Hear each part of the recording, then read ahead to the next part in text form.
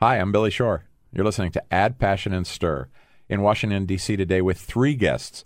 Former First Lady of Virginia, Dorothy McAuliffe, who's been an amazing champion for Share Our Strength and our No Kid Hungry campaign and is now a fellow at Georgetown's Institute of Politics and Policy at the McCourt School of Public Service.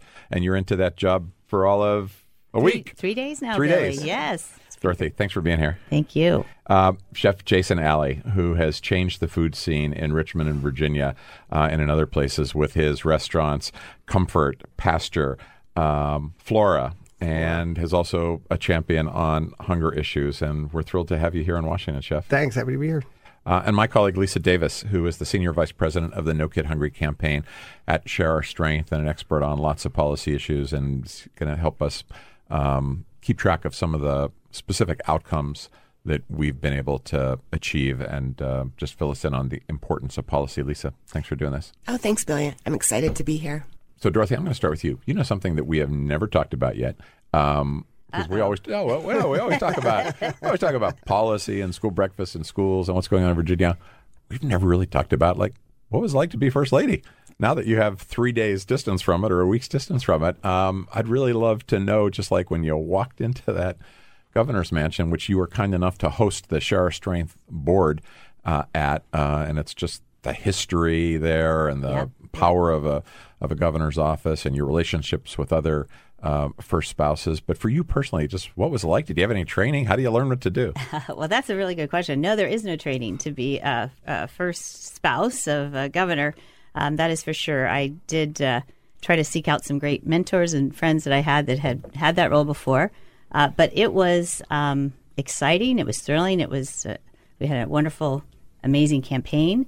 And to actually have achieved that goal and to have won and then to be given the honor to represent all Virginians, it was a truly amazing personal experience for both my husband and for me and our children. We had 2 children that lived in the mansion with us, and they had a front row seat to amazing things, met amazing people over the 4 years. It's you learn that nobody governs alone. There's a team, both an internal team at the governor's office, and then you have amazing stakeholders and friends that we met along the way, Jason being one of them, our Share Our Strength team, who, Terry and I have been lucky to know you, Billy, for a long, long time, but just amazing advocates and partners, and it really was just the honor of a lifetime. We enjoyed every minute of it. And you kind of get to define the job as you wish, right? There's no real rules. Absolutely. The governor has to show up every day, and there's certain things he has to do every single day.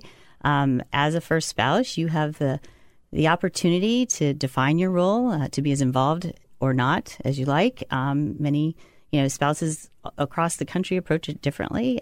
Some have their own careers.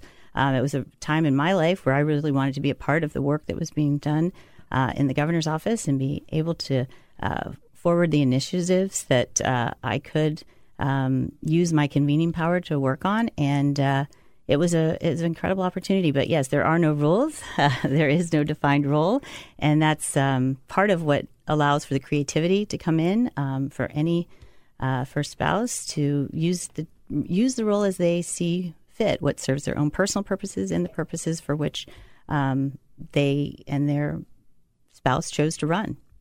And one other part of this I want to ask you before I turn to Jason is, boat owners say the 2 happiest days of their lives are the day they got their boat and the day they sold their boat. Is it like that with the governor's mansion? Are you and the kids happy to be out of there? Or no, it really was just so many wonderful people. It is nice to be home as we call it, and back in Northern Virginia. I'll continue to work on the things that child hunger and the things that are important to us. I wouldn't say yes. It was a natural transition. We always knew it was going to happen. We knew we had 4 years. There's a real sense of urgency. It's the only governorship in the country where it's a one-term only governor. So we hit the ground running, and we didn't rest till the last day. And so I think it felt very natural. Yes, do we miss the friends we've made in Richmond and the team we had there? But we'll all be connected. But I wouldn't say it was a relief, or we were just happy that we had a great 4 years, and now it's on to the next thing.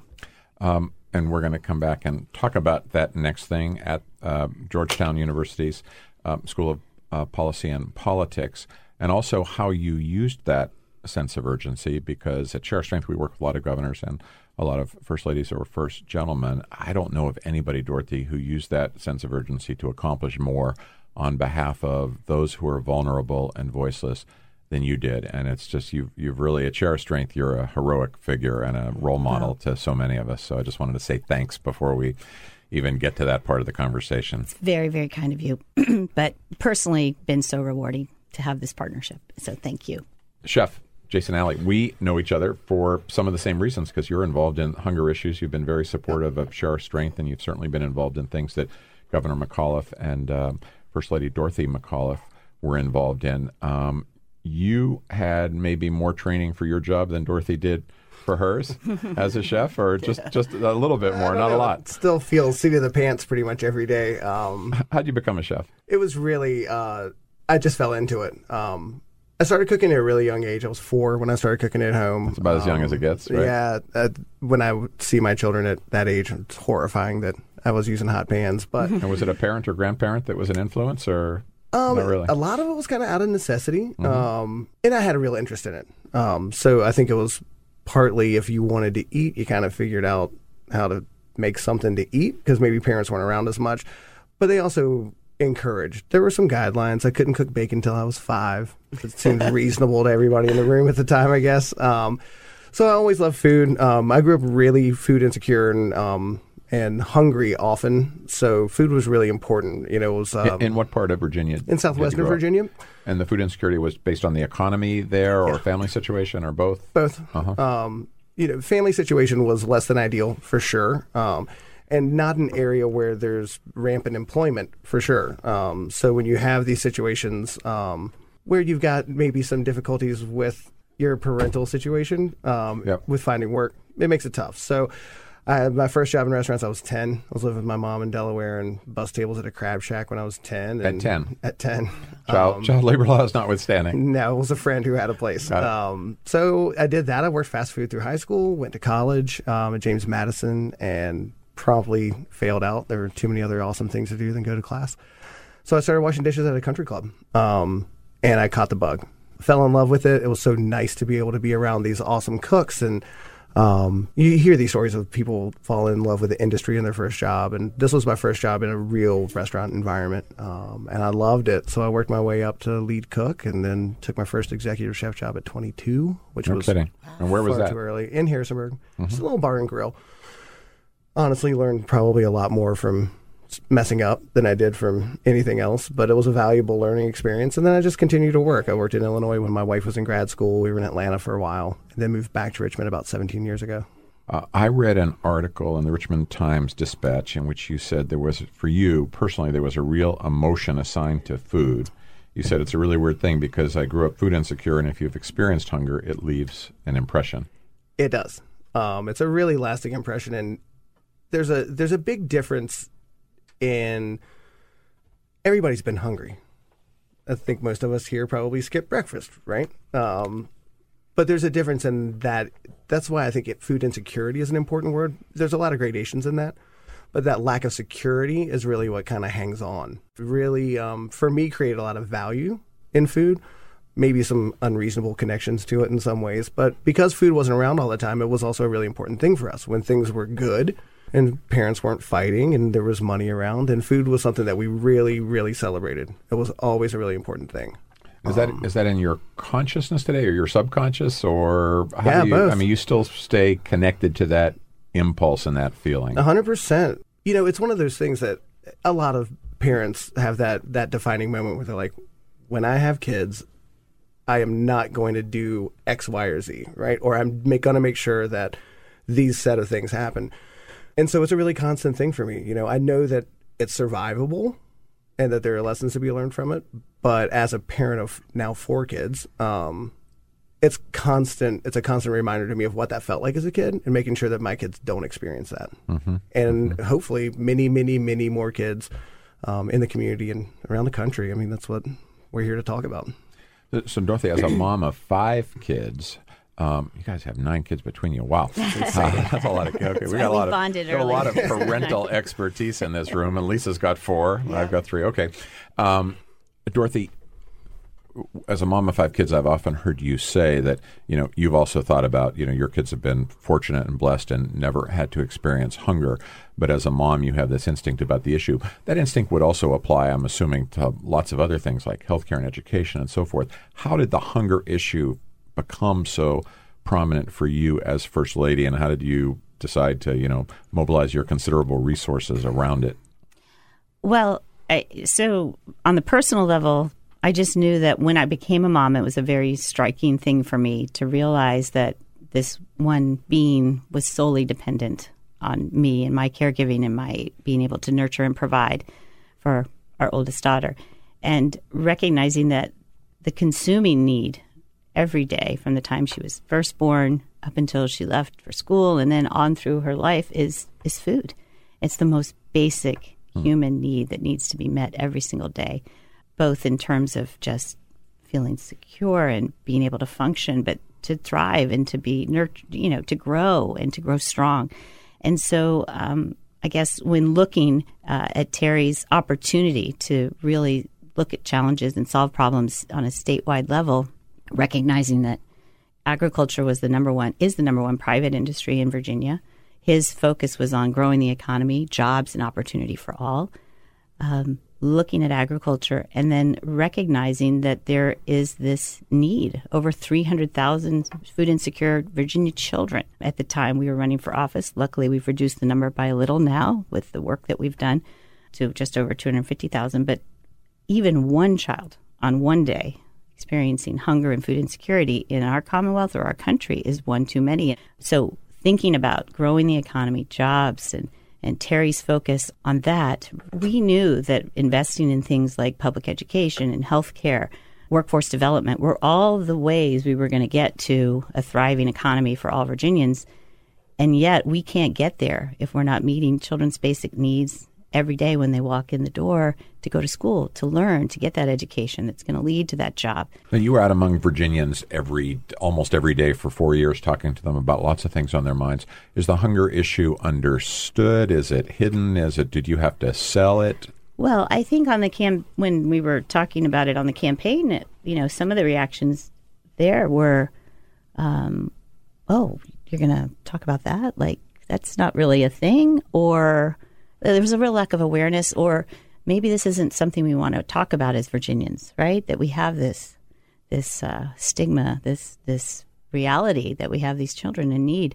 And so I would say that with the work of a lot of us, that we've really grown awareness on the issue. And I think it's a national issue that people are talking about. So I'm not going to just say it's a Virginia, hooray us. We've really raised the level of awareness. But what I have found is that 13 million children across this country, the work that you do every day, you and Lisa and your team, in raising that awareness is something that once we tell the story, we don't find any pushback. We find more that it is not a political issue, it's a bipartisan issue. This is something everybody cares about. And so we've done that in Virginia, and we're doing it across the country, and I'm really honored to be a part of the work. Let's talk about some of the ways that you're both addressing this issue. I know, Chef, that you're involved with the Feed More Food Bank in Richmond, which is, I think, is one of the largest in the country. And Dorothy, you've been involved in both legislative and policy issues.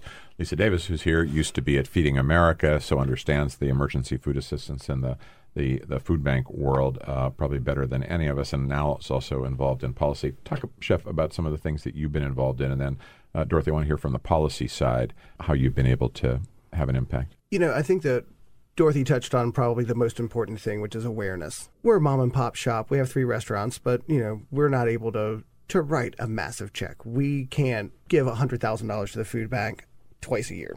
But what we can do is use our platform to do good work and to bring attention to these issues. One of the things that we do a big chef dinner every year where we have chefs come in from all over the country, and 100% of the proceeds go to Feed More. And I speak at that every year, and I talk about my story and the level of sometimes confusion, sometimes shock on people's faces when they realize that I'm the face of hunger. This, it doesn't look like I've missed a whole lot of meals recently. but that a guy who's out in the public light, who's seemingly successful, Had dealt with hunger at one point in his life. 100%. And I think that that's the best thing that I personally can do to get that message out, is to have people understand that, it's not the people who are in the low-income housing projects exclusively. It's not the people who are in deep rural southwestern Virginia or on the Eastern Shore. It's everywhere. It's your neighbor. The face of hunger is just looking in the mirror sometimes. It can be anybody. So that awareness raising is huge. So that's something that we try and do consistently throughout the year, is do these awareness campaigns. And, if we can throw some money, then that's great too.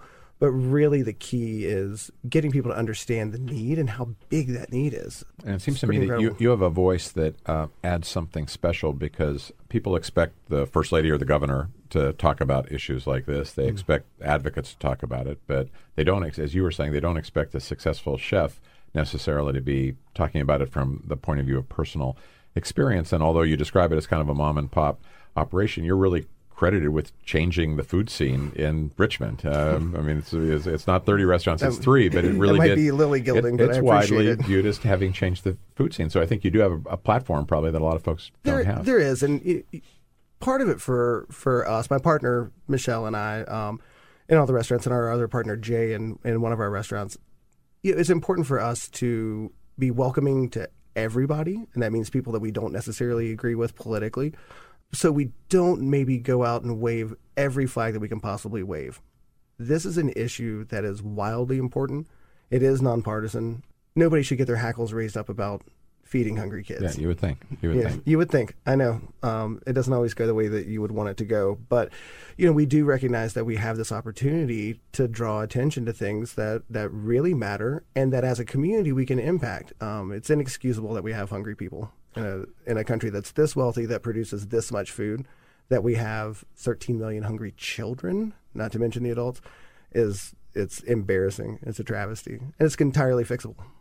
And before I ask Dorothy to talk about some of the strategies that we've employed, and Lisa as well, say just a little bit and describe for folks who don't know what Feed More is, how that organization works. Sure. So Feed More is our sort of umbrella company anti-hunger group in the greater Richmond area. So their territory is pretty big. It goes to, I think, Williamsburg, to the North Carolina border, to just our side of Charlottesville, and north to Fredericksburg. So it's a really big territory, very diverse. It's a huge program. So they encompass community kitchen, Meals on Wheels.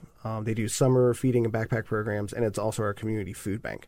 So it's a really very comprehensive suite of services. It's a very, very comprehensive suite of services, absolutely. And it's become really sophisticated over the last few years. They've spent a lot of time really digging into research, really digging into how to accurately get the message to their donors and people who need that message. And it varies. They've been really, really good about segmenting different categories of people so that the message resonates with them. So there's a lot of really wonderful tools that they've developed. It's great, and they're really efficient. They feed a lot of people, but it costs a lot of money to do. Lisa, is that typical or atypical to see that comprehensive a suite of services available? I think it's becoming more typical. If you talk to any food bank leader in America, they'll voice a lot of frustration that as they get more efficient, the need continues to grow or at least stagnate. And so many of them are taking on innovative new programs. There's a lot of work in the health and hunger space, partnering with health systems, a big move to more nutritious food, and really using data to identify where the need is in their communities, and then to think holistically about the types of programs that can help not just get emergency food to people, but also kind of move them on a greater path to self-sufficiency. And Dorothy, one of the reasons that we've been able to really impact big numbers of kids in Virginia is because we've used policy to kind of scale up some of these good ideas. Describe some of the kind of strategies that you've really been the leader of in Virginia, and that other, I think, states are now looking to see how they can copy. Oh, well, we made a big push on the school breakfast piece, and that's probably been our greatest success. 10 million more school breakfasts over the last 4 years since the year that we started. These are kids who are getting school lunch but were not getting school breakfast. Exactly. So real big push to make sure that breakfast participation was, robust and available and accessible for these kids who relied on free and reduced lunch What was the key to getting more of them into breakfast?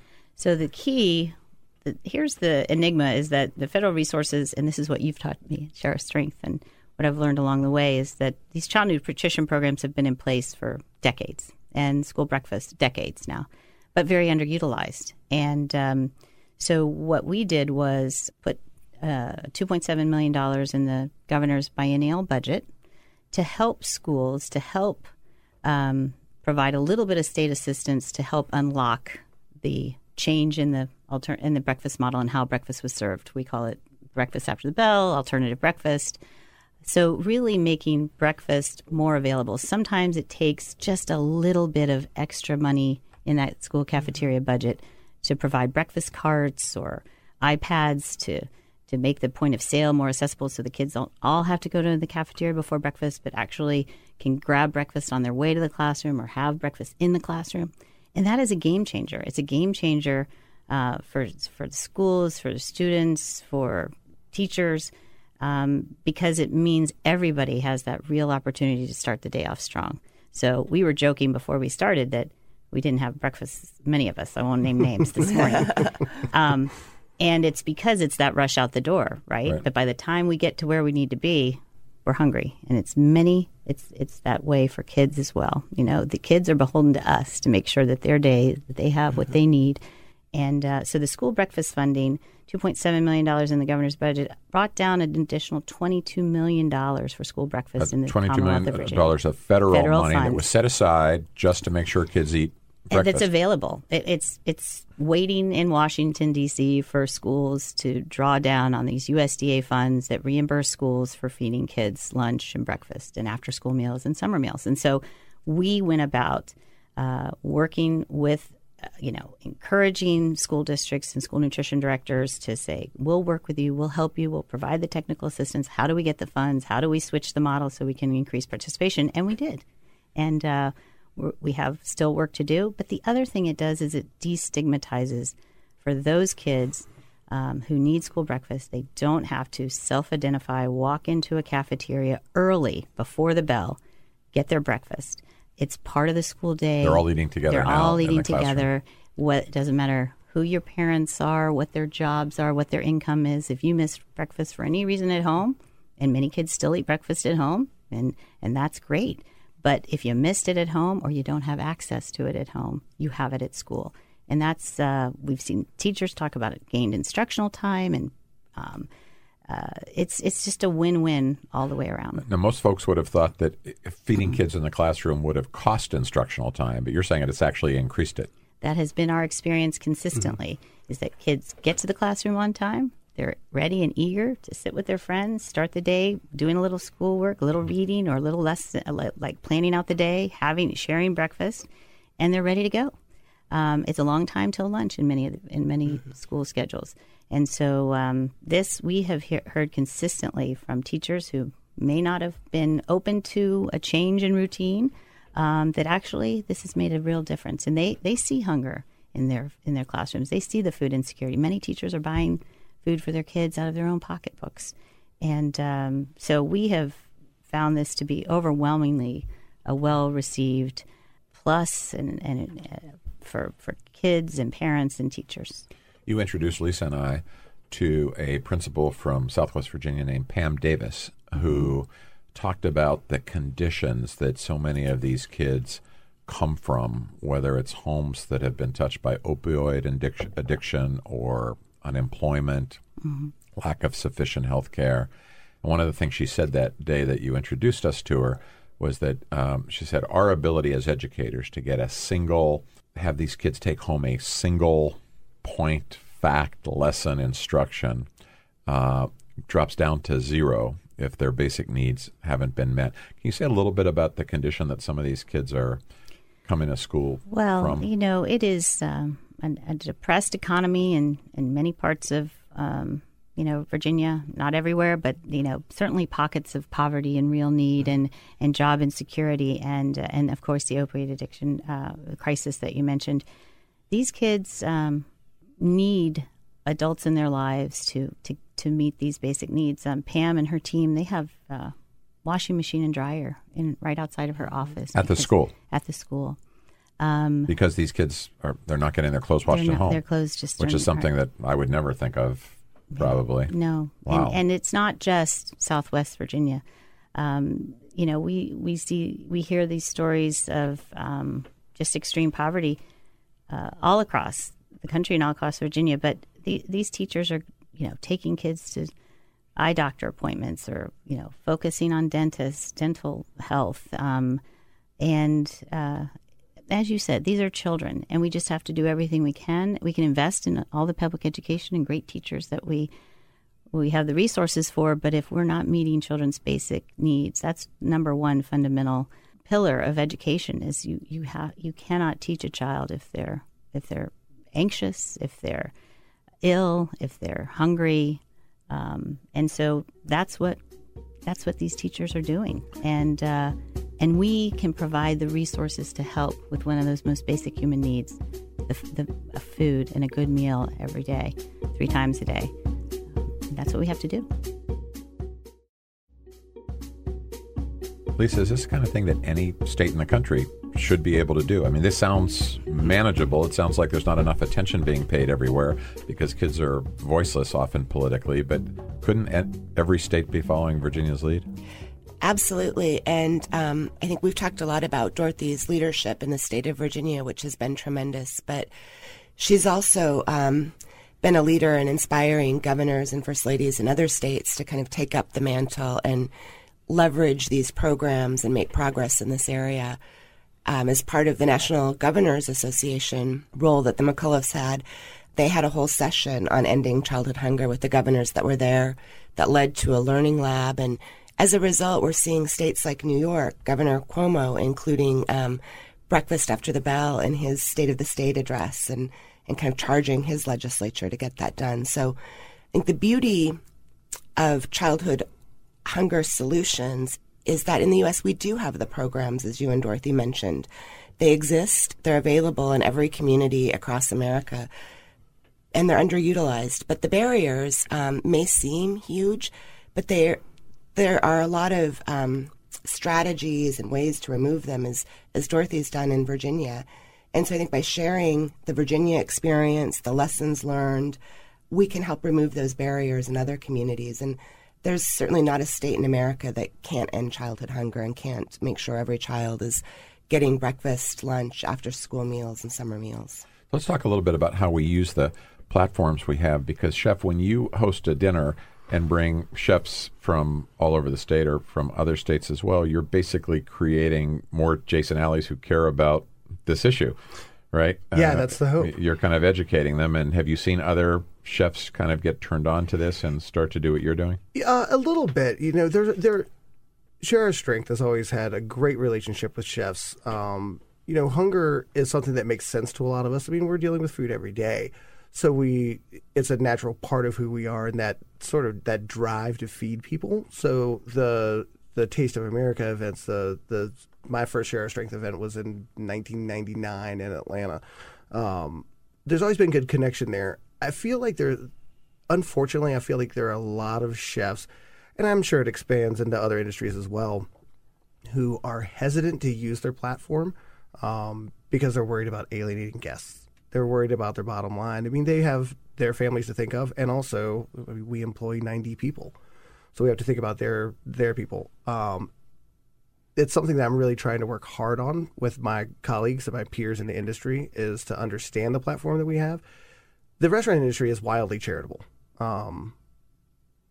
Lots and lots of donations to lots and lots of things. But encouraging chefs, restaurant owners, front of house managers, sommeliers, to really take this platform that we have and focus that energy on whatever it is that matters to them. For me and for my partner Michelle, it's about childhood hunger, because we know that viscerally. We actually really understand that. But trying to get that reticence off the plate for chefs and people in the industry, I think is really important. Like I said, wildly charitable. I do think there's some hesitance to put things out there. It's a really politically volatile climate right now. I mean, you don't need me to tell you guys that. It's pretty obvious. And so I think that really kind of leads to the hesitation as well. And, in a low margin business, there's always that concern of, well, is this going to, how is this going to benefit us? And it's really beneficial to us. I mean, that sort of, where the private industry and the charitable component meet can be really great for everybody. It gives us good visibility, which is great for the business, which allows us to then do more good things and impact more people. And it really works hand in hand really well for us. So that's more my push right now, is just to let people understand how important their voice is and how loud it can be. Dorothy, one of the ways I've seen you using your platform is, it seems like on an almost weekly basis, when you were in the governor's mansion and when your husband Terry was governor, you would be at a school, you'd be with the principal, you'd be with the superintendent, and next thing you'd see the next morning is an article in the paper and a photograph that lets a lot of people understand that this is an issue and that it's solvable. So that kind of the bully pulpit is important as well, right? Absolutely, and that's certainly one thing you have, and one thing that I learned how to use. I think, if I can say anything about defining that role as a first spouse, is that I learned pretty early you do have an opportunity. You have an opportunity with this bully pulpit to raise awareness and to elevate the work of those who have been working at this for a long, long time. So our school nutrition directors, our cafeteria staffs have been in this work, but really largely unrecognized, or perhaps maybe characterized in a humorous way, the lunch lady thing or the school meal, degraded almost. And, listen, these are amazing chefs, school chefs, who are working on pennies a day to feed and nourish children. And I have met the most creative, dedicated group of people who are committed to children and to making sure they have enough and the right things to eat. So it's been wonderful to be able to highlight that work and to also connect that work to educational outcomes. We all know that nutrition is important and vital to health and to strength and to growing, developing brains and minds and bodies. But when we connect it to the educational outcomes, we see in our first year funding, where we flipped the most schools, we saw 54% of those schools who had flipped to an alternative breakfast saw an improvement in one or more of the SOL scores. Those are the standards of learning scores, the standardized testing that is the benchmark.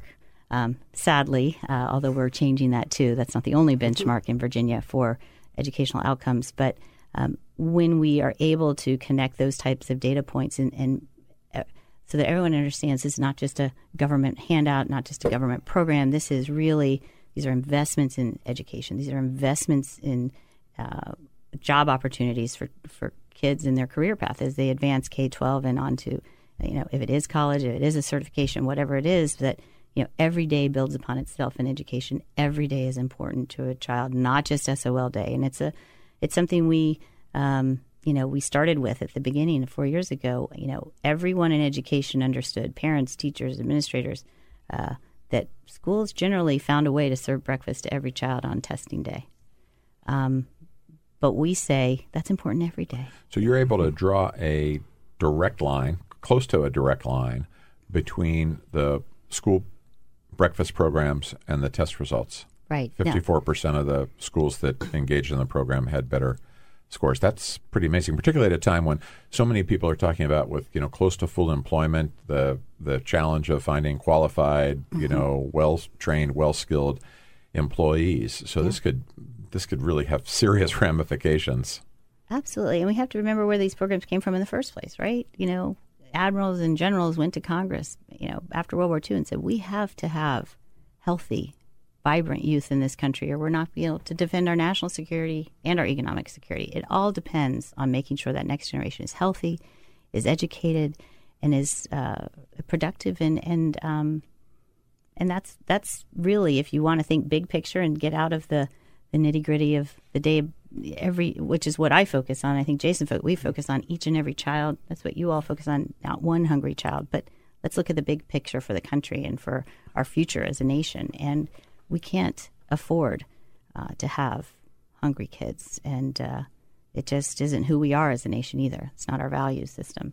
So It can seem political because it is a government program, but these government programs are foundational and taking care of our most vulnerable population. And I like to also mention that, in Northern Virginia, one of our most wealthy counties is Fairfax County. We have 180,000 students in that district, over 180,000. This is the Washington suburbs of Fairfax Washington County. suburbs, right, Mm-hmm. Fairfax County, and one of the highest performing school districts in the country.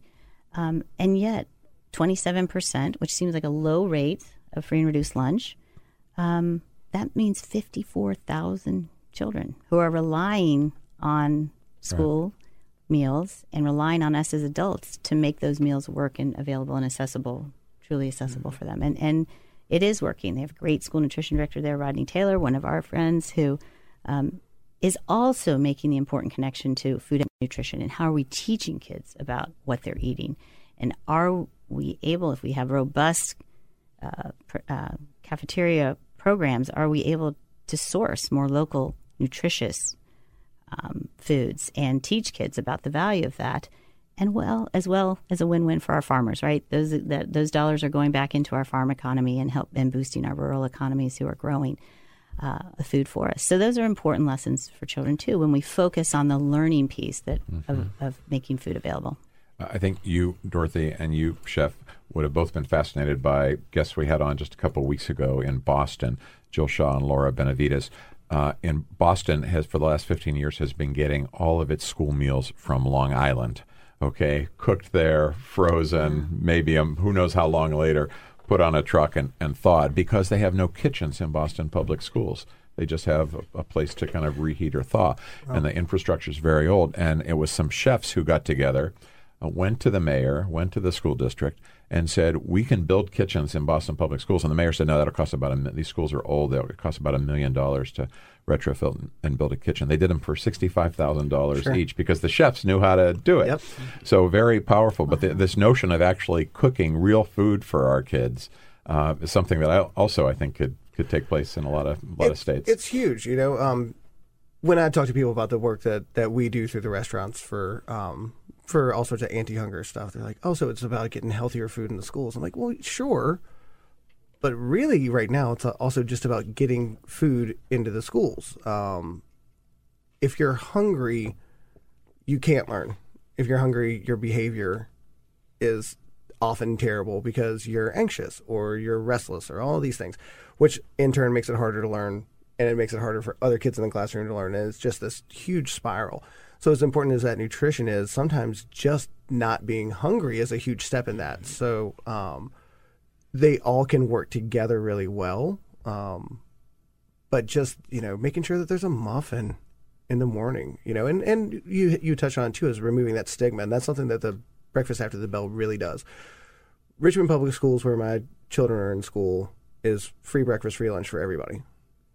When I was growing up, even though it was a very poor rural area, you still had free lunch cards. So there were often times where I didn't eat lunch because I didn't want to go through the line and have to punch my card. So anything that we can do in the school systems to also decrease the stigma is massive. So if everybody's on the same playing field. So it's universal in Richmond Public Schools. And I'm assuming that's because there's a certain percentage of kids in the public school program who are free or reduced price. So they said make it universal to Correct. Probably even less expensive than trying to screen out the small number that could afford it, but it also takes away the stigma. Which Correct. Is, And so, how many school districts do that? Make it universal? Do we know? Is that typical too? Across the country? Yeah.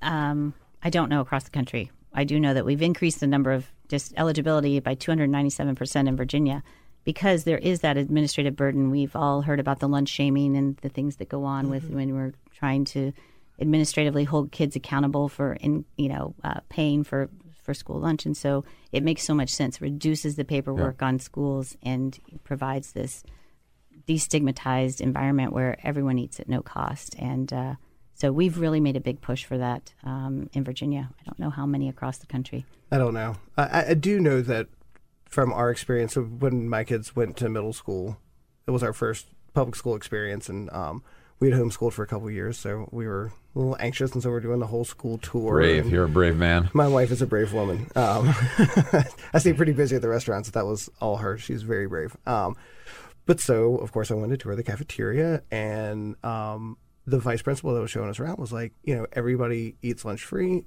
everybody eats breakfast free. I'm like, oh my God, that's amazing. Really hit home for me. But he was like, also, if your kids need to pack a lunch, have them get a tray anyway.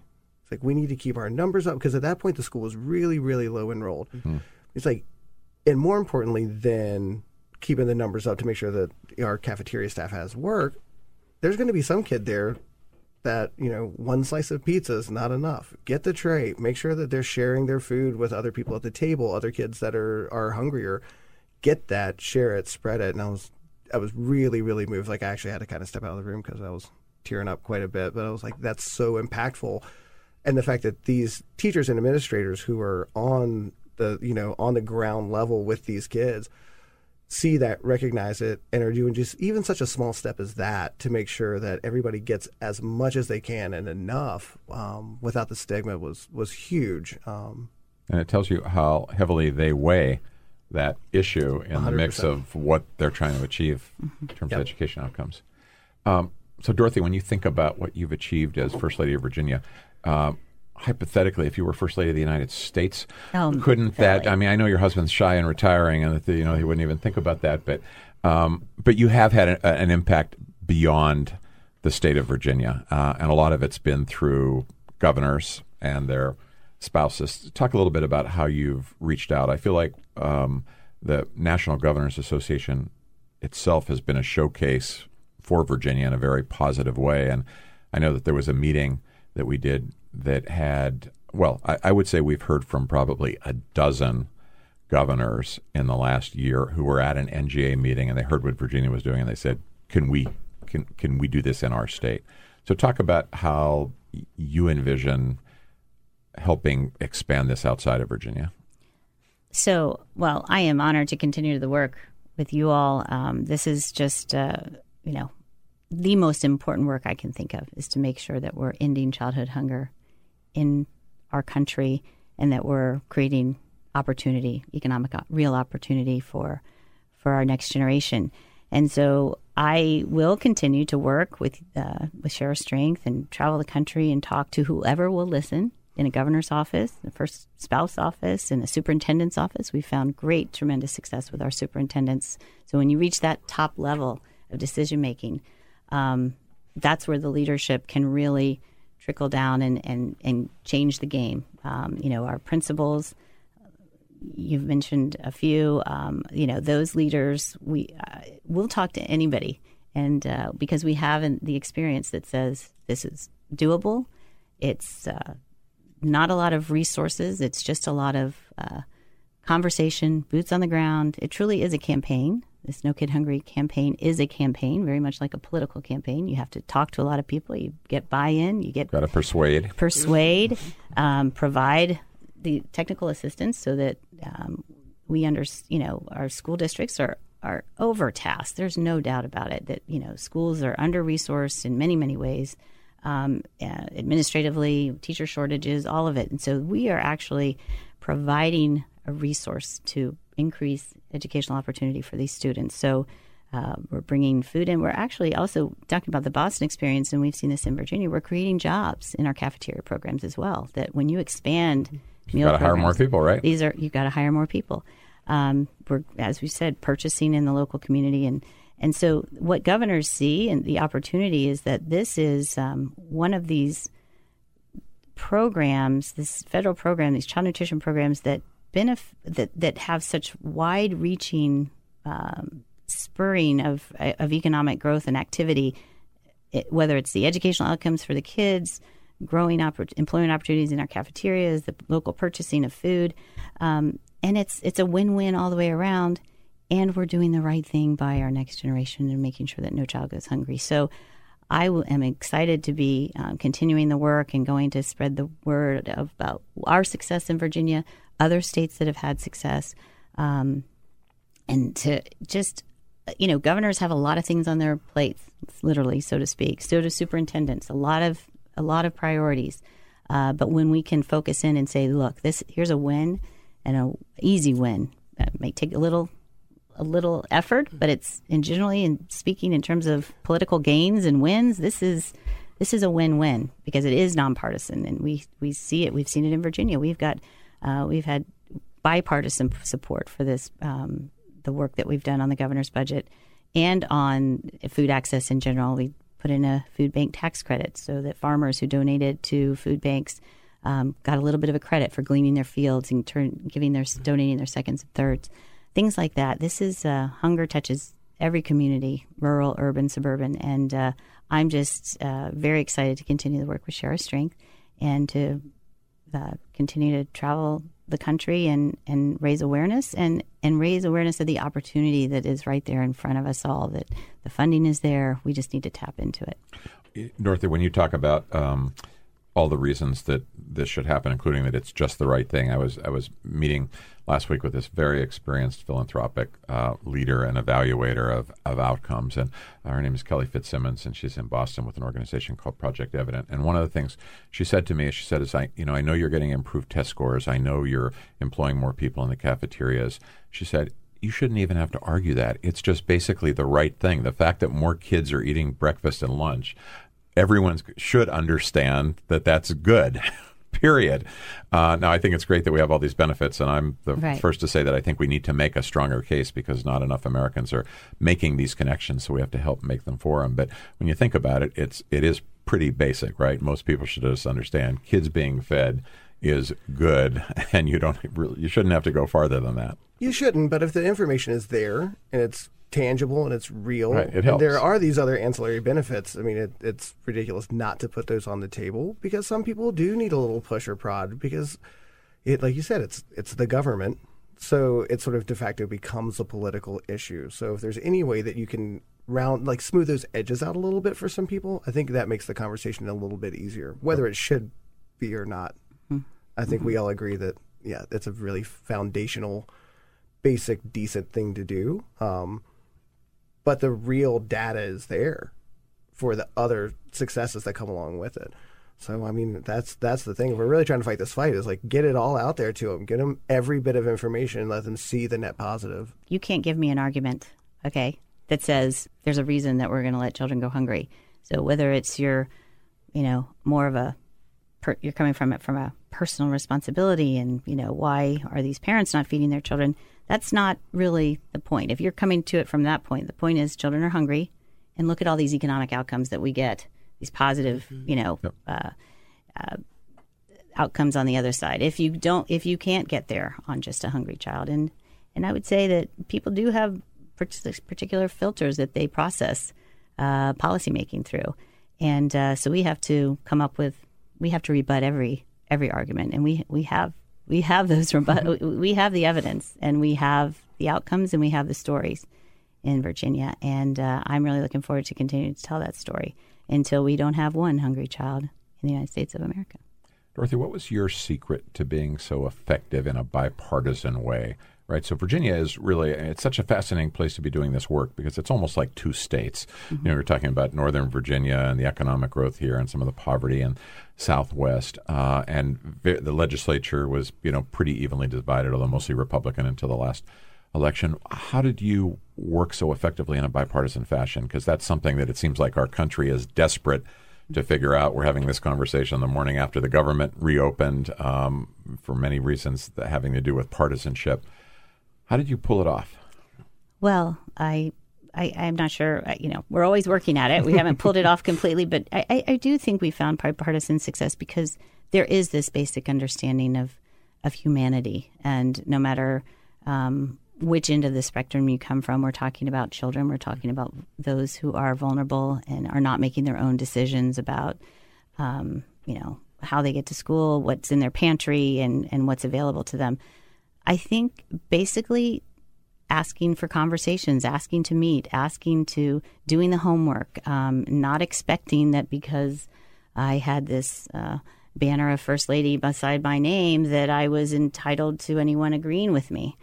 We did the homework and we did the work, and we found our champions on both sides of the aisle. And it isn't a political matter when you're talking about job security, food insecurity, food access. And when we didn't paint it in partisan terms as we're going to, we're on this moral high ground and we're going to take this win, but we're going to actually do the work. We're going to meet with principals and teachers and go to these delegates and state senators' districts and meet with their school boards, meet with their mayor, meet with their superintendents. I think we got a lot of buy-in just for doing the work and having the conversations and going to meet the need where it was, and not to assume that sitting in Richmond or coming to share our strength in the nation's capital that we have all the policy answers and this is just the right thing to do. But it was really creating buy-in through conversations and visits and meetings that I think we built trust and understanding. And I'm not saying it was all perfect, but there's also a great respect actually in state. And I think this is true across state legislatures. Some now are unfortunately more partisan than others, but I think that generally I would say legislators are there no matter where their political background.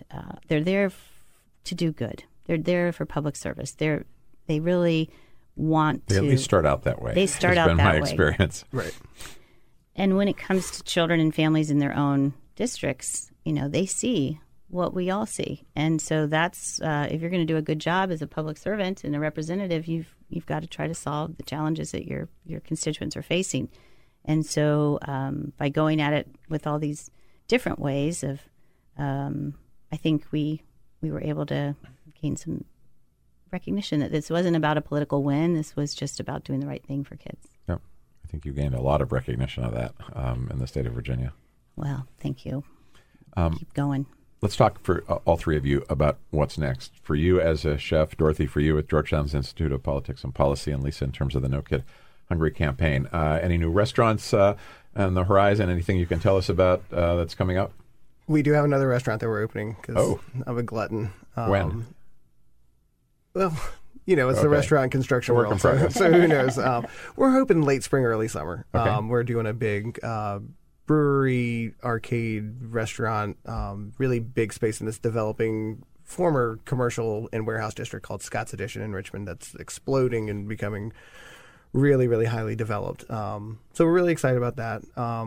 And then some things I can't get too deep into, but our next phase right now is really trying to make a move that we can do more, that permanently we can do more good and more impactful work to fight hunger directly in our communities. So my partner Michelle and I are working with some really smart people, some of which to kind of help firm all that up so that we can do something that's going to continue for longer than just, our restaurant. Be more sustainable. To be sustainable and to make some real impact. So we're excited about that, and hopefully next time we talk, I'll be able to Excellent. go to a Very little more exciting. detail. Well, at Share Strength, we call that creating community wealth because it's different than personal wealth. But, Correct. it's still you're a business person and you're creating wealth, but it's wealth that goes back into the community. That's so exactly right. Can't wait to see what comes of Me that. too. And fantastic. Dorothy, tell us about the Georgetown's Institute of Politics and Policy. So really excited to be a fellow this semester, going back to campus, back to school, which is great, and engaging with young people who are both at the undergraduate and the graduate level, focused on government and politics, and looking for ways that, what are the ways that we think about public service, and what does public service mean, and how does it reinvigorate our democracy, basically. And so we've seen a lot of political enthusiasm over the last year and renewed commitment to civic engagement over the last year, and saw a lot of turnout in the Virginia state elections. And it's really working with the next generation around about what is public service and how can we inspire that next generation to step up to serve. And does it just mean elected office, or what are the components around advocacy, community wealth building, as you said, social entrepreneurship, national service, the idea of national service. We have an all-volunteer military and what does that mean in terms of commitment to country? We talk a lot about civil rights in this country, but what are our civic responsibilities? And so exploring those kinds of topics with the next generation is going to be a lot of fun for me.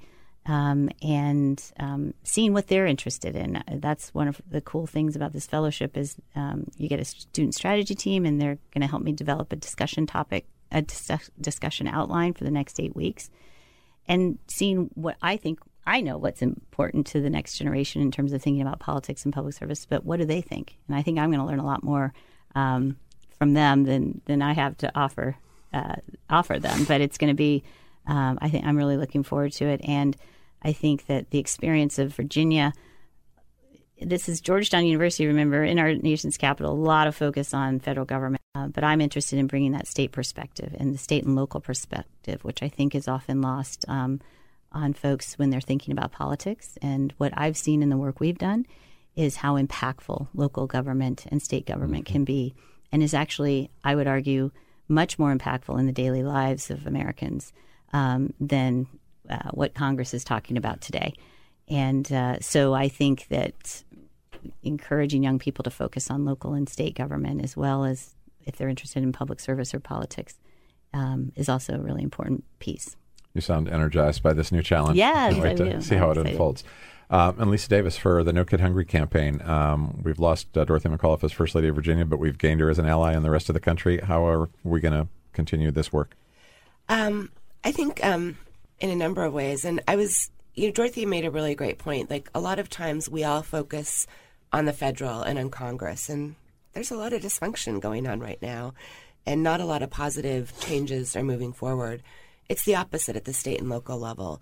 And so when I think about No Kid Hungry moving forward, I'm really excited by how many governors and first ladies and mayors and state legislators are really interested in tackling child hunger. And a lot of that is due to the great work that Dorothy did kind of in her role as First Lady of Virginia and through the National Governors Association. But there are a lot of opportunities, both in terms of getting legislation passed that helps make it easier to implement the programs locally, but also just in using the governors and the first ladies to raise awareness, to create a sense of urgency around these issues.